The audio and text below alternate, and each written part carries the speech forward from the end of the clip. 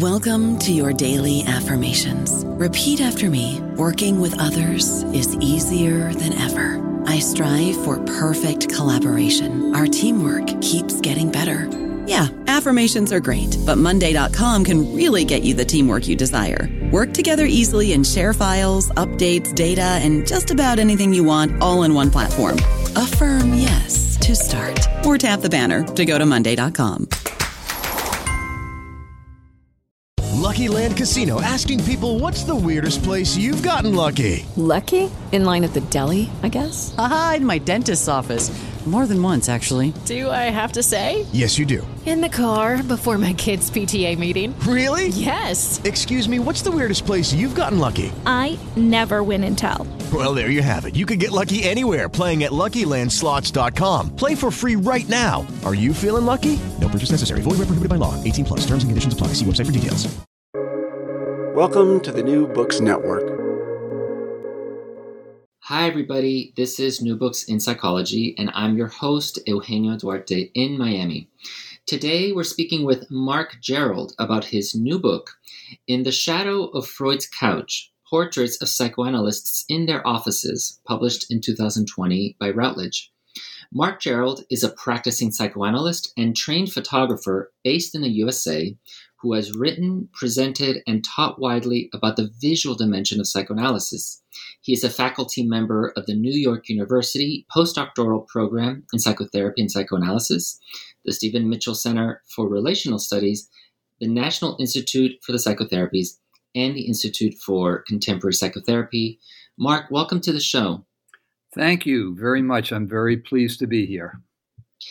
So you say that psychoanalysis has a visual dimension. What is that? Well, it's the importance of being able to see what's right before your eyes. I think psychoanalysis has a history of ignoring seeing one another. And that stems back to Freud's decision to have his patient on the couch and have him sort of out of eyesight, and where the two parties really are not seeing one another.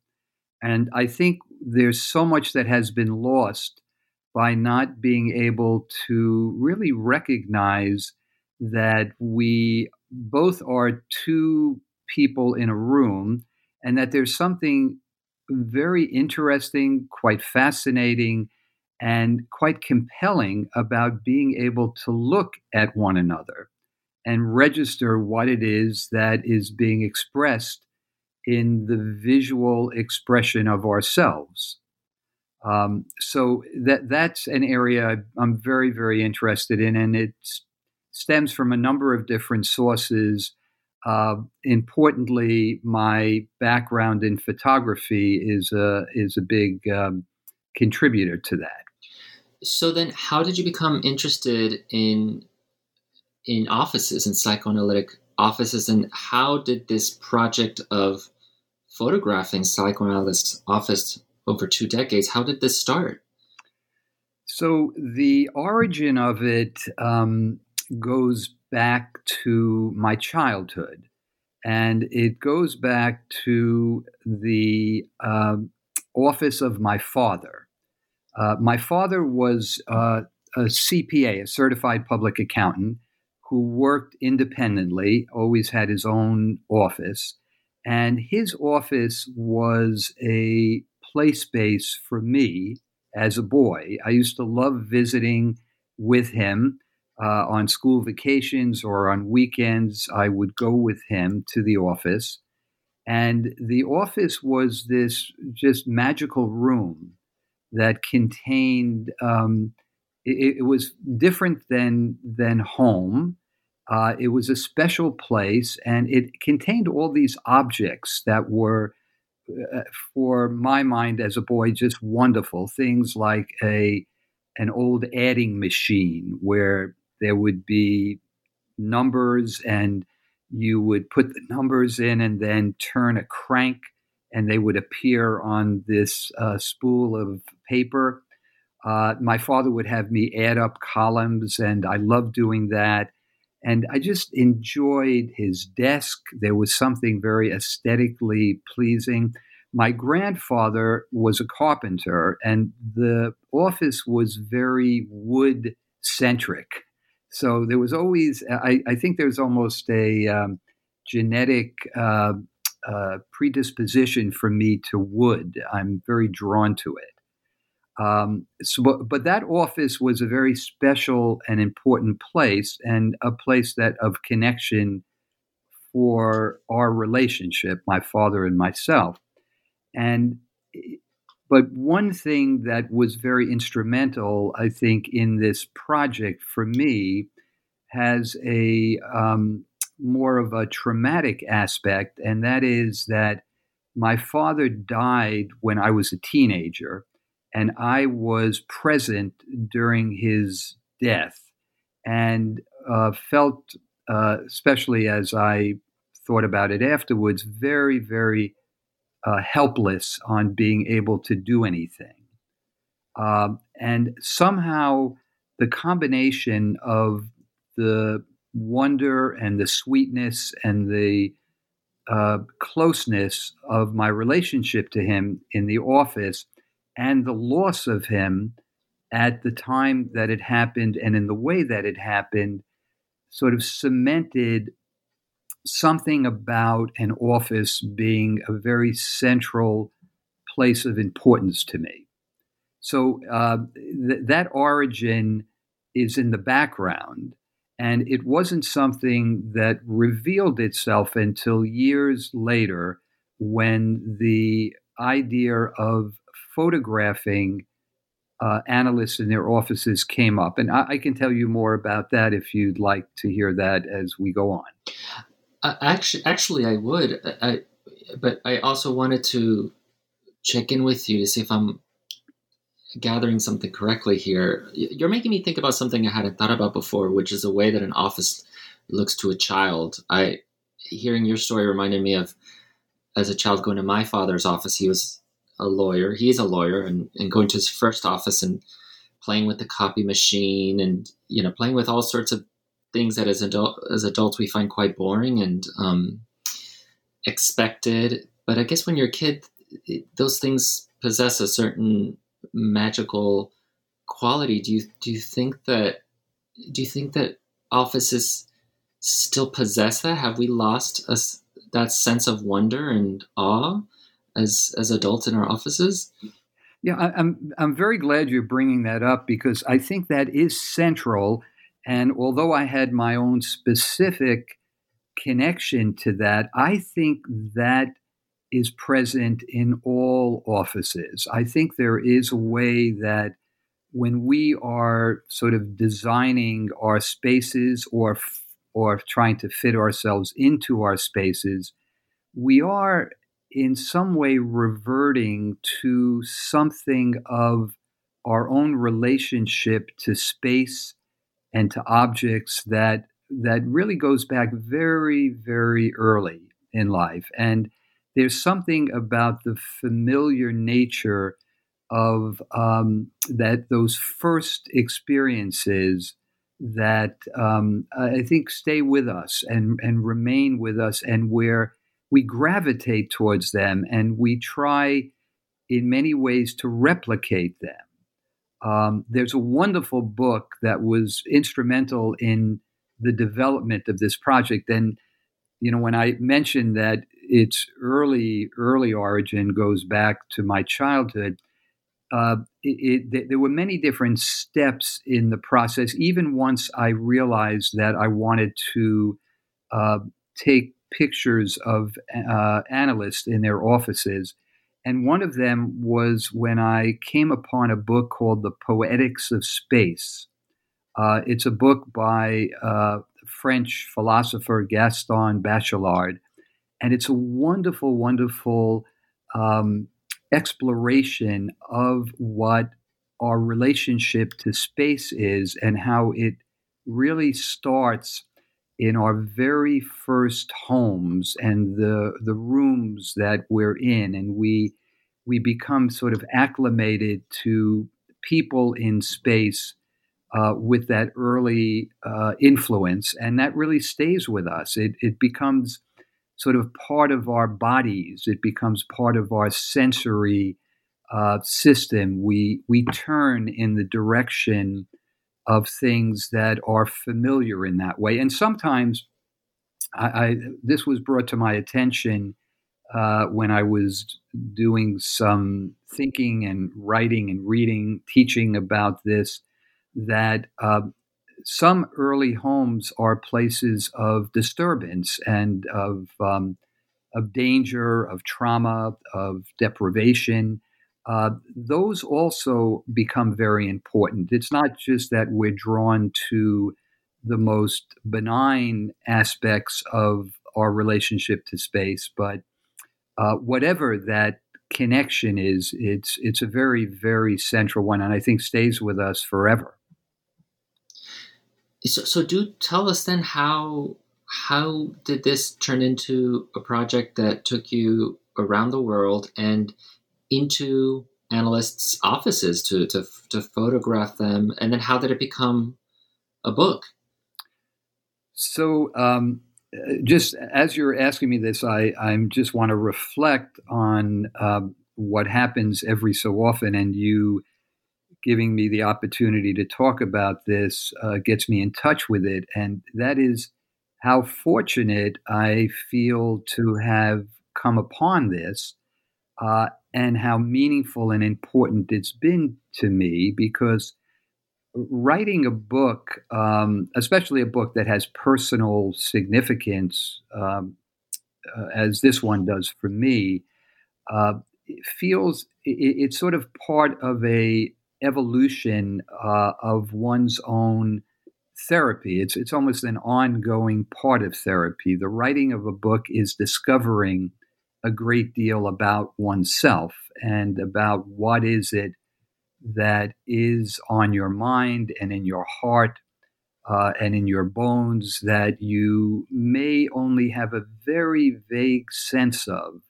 a sense that often is translated, or at least for me, is I have something to say and I want to express it. And I sort of have a general sense of the area it's in, but until you start doing it, you can't know exactly what it is that's going to emerge. So it's been a sort of a joyous journey for me, and very one that I've learned so much about myself and about the world of psychoanalysis and various other topics that are covered there. So getting back to the question of how specifically it came into being, there were a few steps in that process. One that stands out for me is I, as a trainee in psychoanalysis, and I'm not sure if it would it be helpful for your listeners to just clarify one or two things about what goes into training in psychoanalysis, or is that something? Sure. Yeah.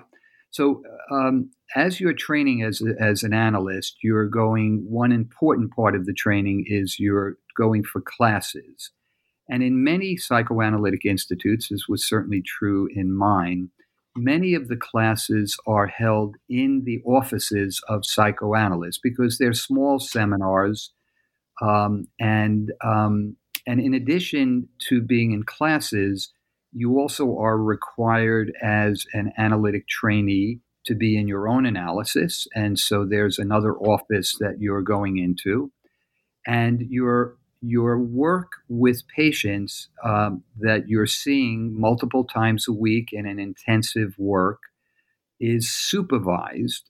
And what that means simply is that you're going into the more offices of analysts who are they're a kind of teacher or supervisor of your clinical work. So during this period of time, I was immersed, as most analytic candidates are, in many offices. I spend my time going from office to office to office. And having trained initially to be a photographer, which is a profession that I never worked, formally in, but I did do the training for. I've always had a visual orientation. And so in these rooms, I became very interested in what was on the walls, what were the furnishings like, what kind of designs were there, what objects were being displayed.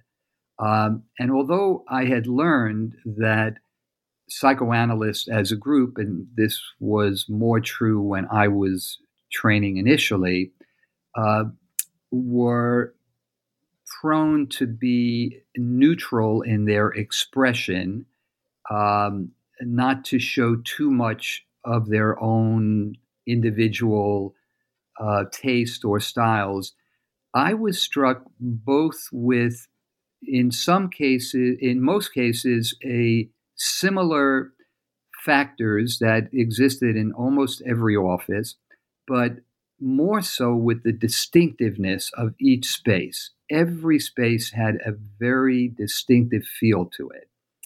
And I remember one class in particular where the teacher was talking about the aggressive drive and mentioning that he did not believe that there was a real aggressive drive. And I was watching him, and over his head was a mantle, and on the mantle were these very, very powerfully aggressive masks that were there.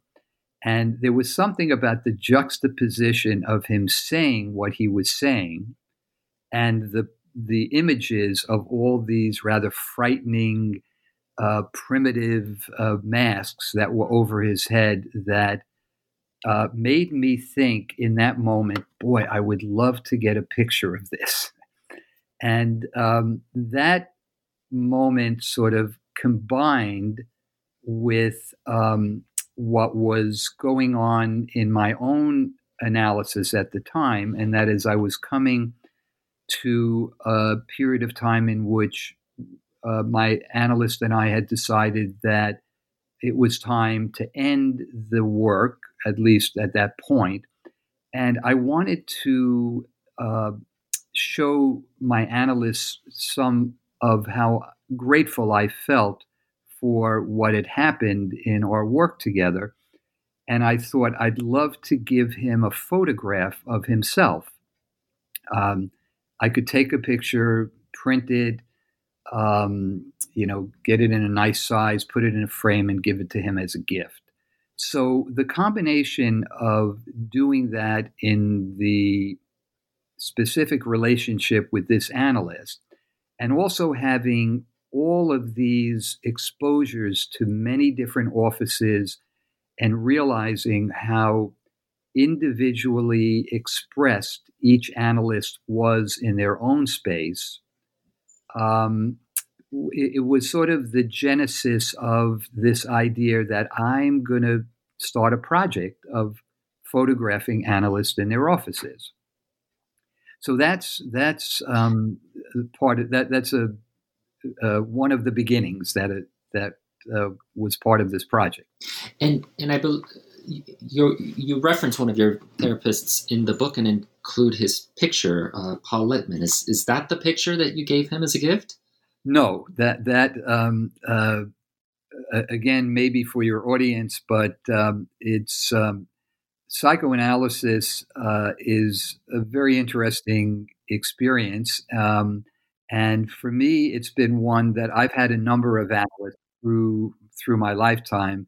That was a different analyst, but Paul is not that person. But Paul, the photograph of Paul and the experience of being with him was a wonderful experience. Paul is an artist himself as well as an analyst, and his influence in the book is obvious in his photograph and in what I wrote about that experience of photographing him and being in his space. but it permeates much more of the book in terms of the work that we did together. That he exists for me as sort of a inspiring shadow that permeates a lot of my life and a lot of my work. I don't know about you, but I'm very busy and I don't have a lot of time to cook. That's why I subscribe to Factor. Eating better is easy with Factor's delicious, ready-to-eat meals. Every fresh, never frozen meal is chef-crafted, dietitian approved, and ready to go in just 2 minutes. You'll have over 35 different options to choose from every week, including Calorie Smart, Protein Plus, and Keto. These are 2-minute meals. Factor meals are ready to eat and heat, so there's no prepping, cooking, or cleanup needed.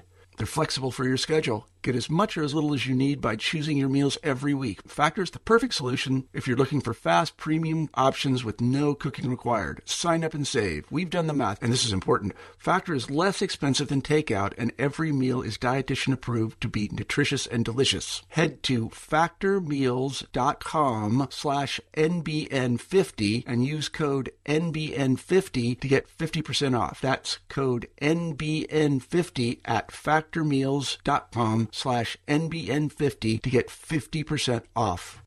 I want to talk about the process of your taking these pictures and then selecting the final one for the book. And you describe it very nicely on page 87 of the book. And if you don't mind, I want to read a short excerpt.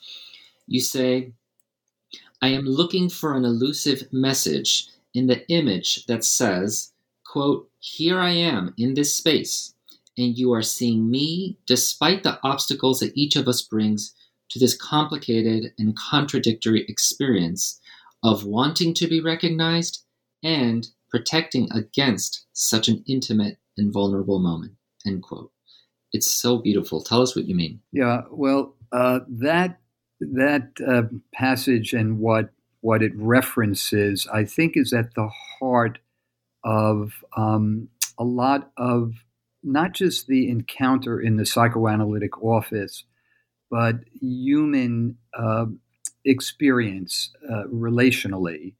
That is, I think there's a deep, deep need, even a drive, as it's sometimes been called, for us humans, for other humans. We are driven to be with people, to see them, to interact with them, to touch and be touched by them.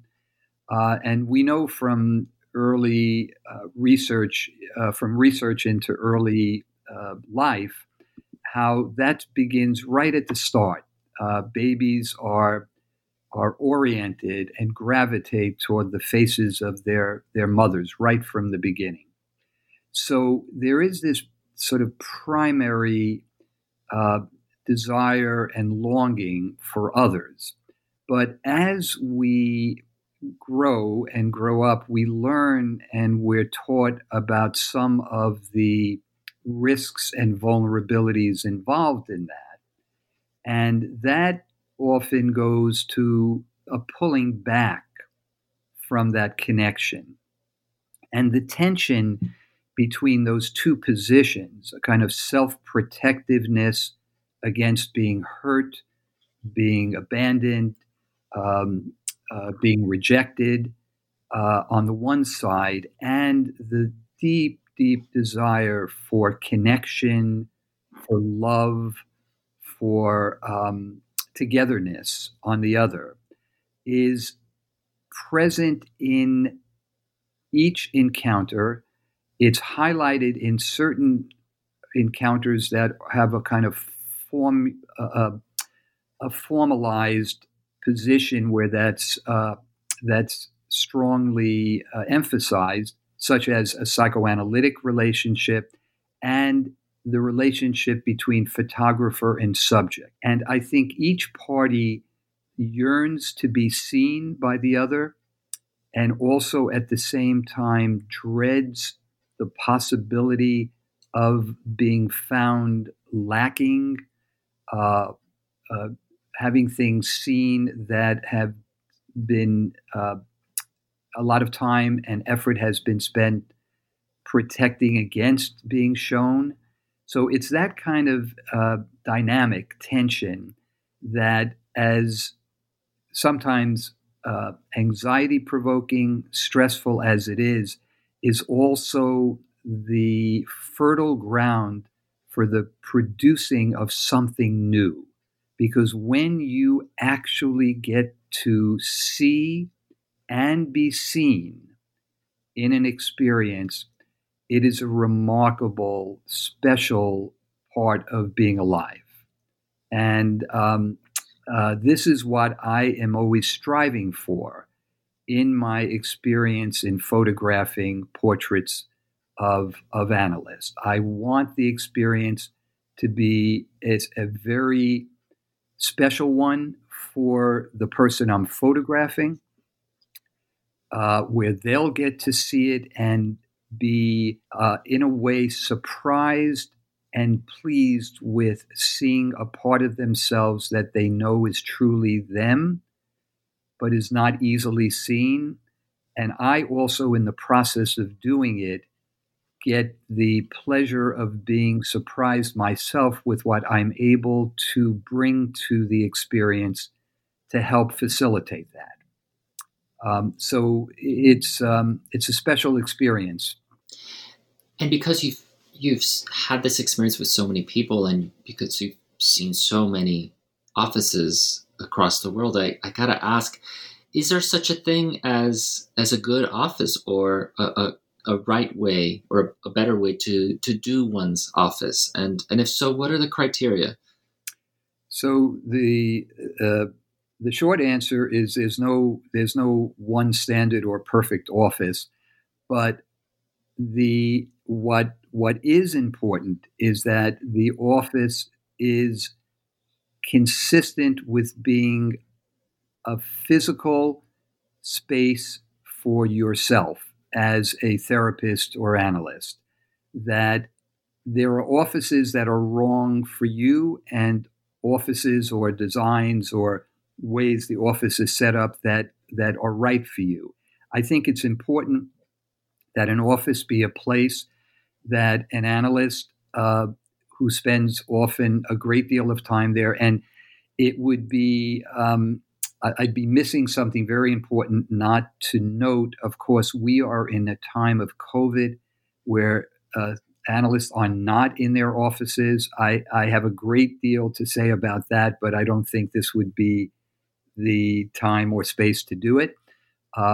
But the space needs to be a space that's congenial for opening up the space inside yourself to be able to do the work, to be free of mind and spirit, and to be freely associative so that you can be yourself.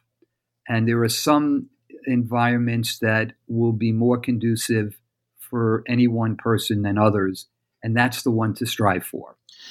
And do you think that there are have you found that there are certain elements, certain things that facilitate that kind of opening up for the patients? Well, the thing that connects your question to your previous one is that I think patients who are people like us, because, by the way, every analyst is also a patient, and this is a little bit more complex, but every patient is also a therapist. And that is that in the therapy, the work cannot be done by one person on the other. Both parties are partners to the process of what occurs, and both parties are beneficiaries of the process when it works well. So the very important part, I think, is that if a patient comes into a room and senses that the therapist and the space are somewhat consistent, I think that's usually is facilitative. There can be exceptions to that, but I think patients are looking to come into a space that not only that they feel comfortable in, but that they feel that the person they're speaking to is comfortable in that space. and welcoming of them into it. So that I've been in spaces that I know I would not be comfortable. Early on I showed some of my work to a group of people, and they started. Somebody said this could be a book for potential patients for patients who are looking for therapists to say, "Oh, I like that office. That's the one. That's the person I'm going to see." And there's a lot of variability in what makes people feel at ease or enough that they can begin to open up, and that may be very different designs and architectural systems for one person than for another. I think you're making an important point, which is that, and this may be helpful, for instance, to starting therapists who are just now putting together their offices, that ultimately what might facilitate the process or have a greater impact is not the furniture or the arrangement or the space itself, but the way that the space facilitates a kind of opening up of the therapist, the degree in which the space is congruent with who the therapist is and brings out the best in the therapist. You can't really judge a space on its own, but only in its relationship to the person who holds that space. I did want to touch, we do have some time, and I wanted to hear your thoughts about the pandemic and how it's affected the way that we think about offices. And I mean, is the psychoanalyst office over? Has the pandemic challenged the assumption that we need offices in order to do psychotherapy, since we are all doing it not in our offices at this moment and for the past 9 months? I truly hope that the psychoanalytic office is not over. I think what we've been challenged with now, though, and by the way, this challenge predated the pandemic, because with the advent of various video communication systems like Skype and FaceTime, and of course now Zoom is just so prevalent. But even earlier than that, with telephone sessions, which sometimes took place, the question about what is the place of the physical office and what is it necessary? I wrote an early paper when I was working on this project that I adapted to a chapter in my book, but the title of it was Psychoanalysis, the Psychoanalytic Office, Past, Present, and Future. And I looked at the future and the question about, do we need an office to practice when there's all these other means that are available? And little did I know at the time that the pandemic would make this the common way of working. But I think the way to connect the two is that there is in the work, the important thing is that we are connected somehow to the opening up of space. We're really working on opening up internal space, but external space is an important part of that. We, after all, are not just unconscious minds, but the unconscious mind is housed in our mind or in our brain or wherever we might situate it. It's in our bodies. Our bodies are situated in spaces. And so even when we're in our home or working from some remote location, or when our patient is not on our couch, but on their own couch in their den or a room somewhere, the same principles of using the space that is outside as a means of opening up and entering the space inside is still there.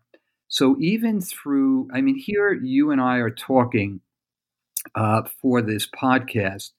By electronic means, I'm on my laptop computer, and I'm looking at a sort of a line that's going across that is my voice, I guess, recognizing my voice. And it's sort of a slightly pulsing line. It could be a heartbeat. It could be a brain wave. And this is how we're connecting. Now, I am seeing you, if you will, on the other side of this. This machine is facilitating our work just as an office or a couch or a bookcase might facilitate associations with a patient. Our connection and our challenge in this work now is to still stay connected through the means that we have available.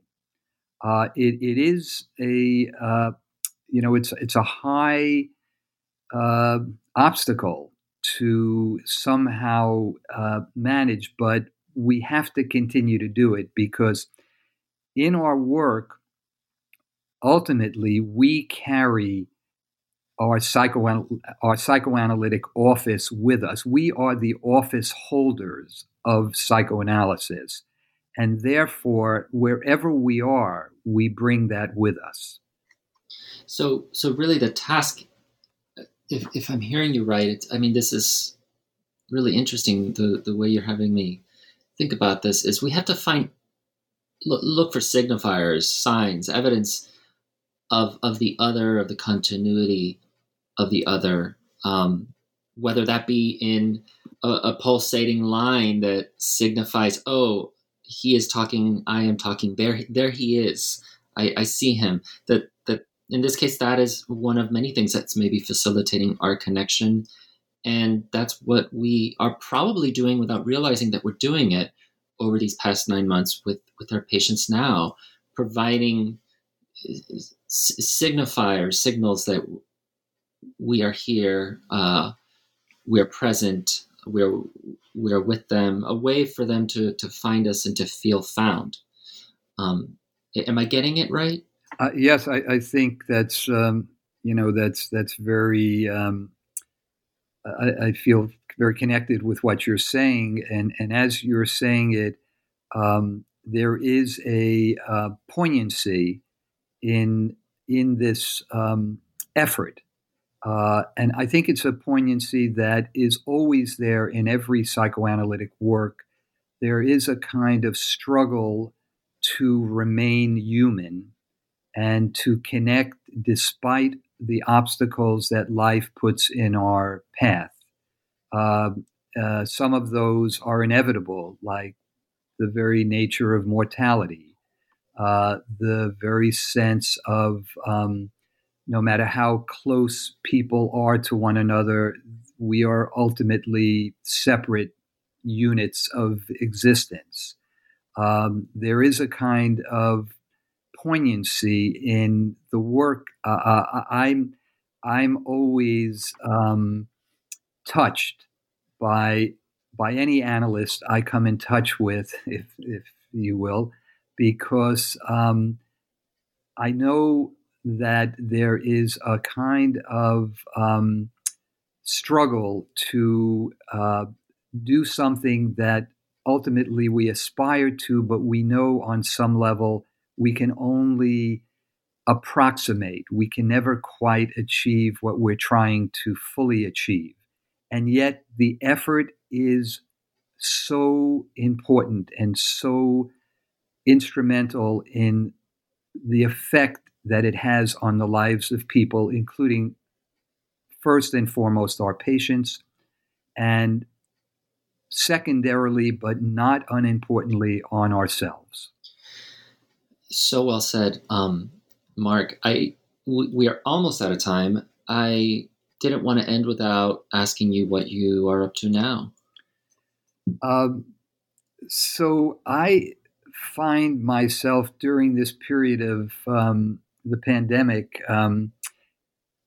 among those people who talk about being very busy and active. And I know that there is a way that this can be a very deadening period of time.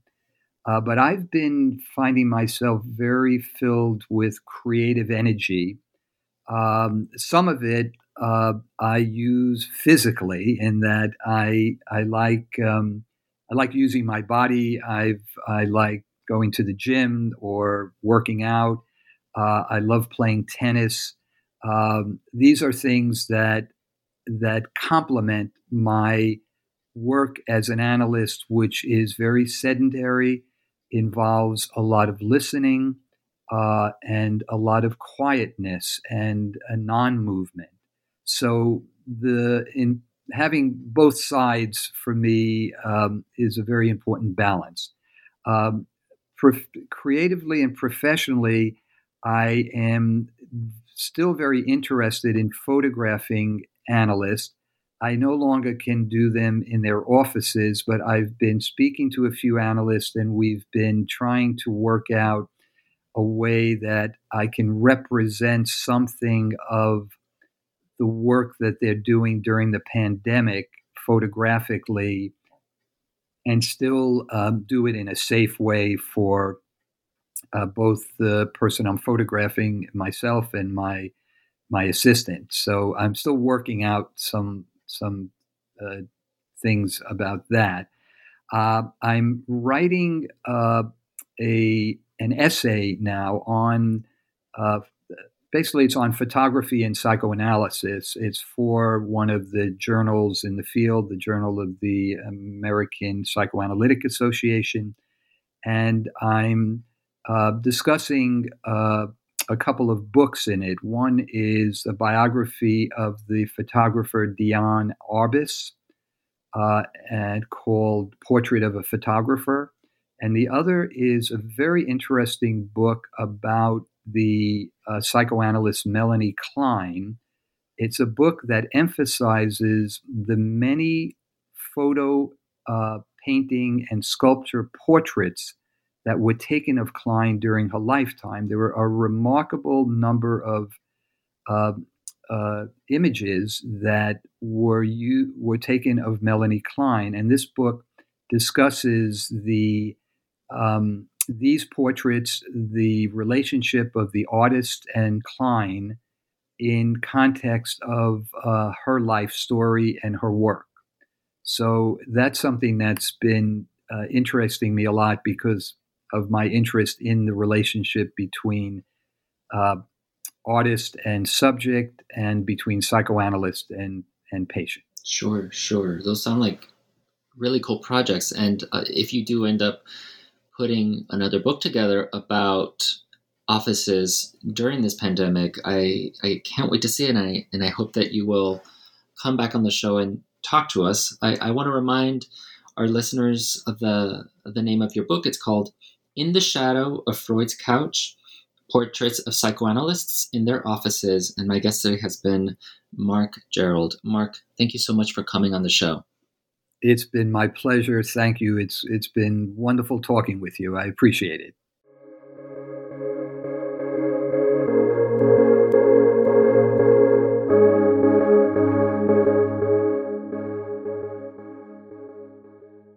It is Ryan here, and I have a question for you. What do you do when you win?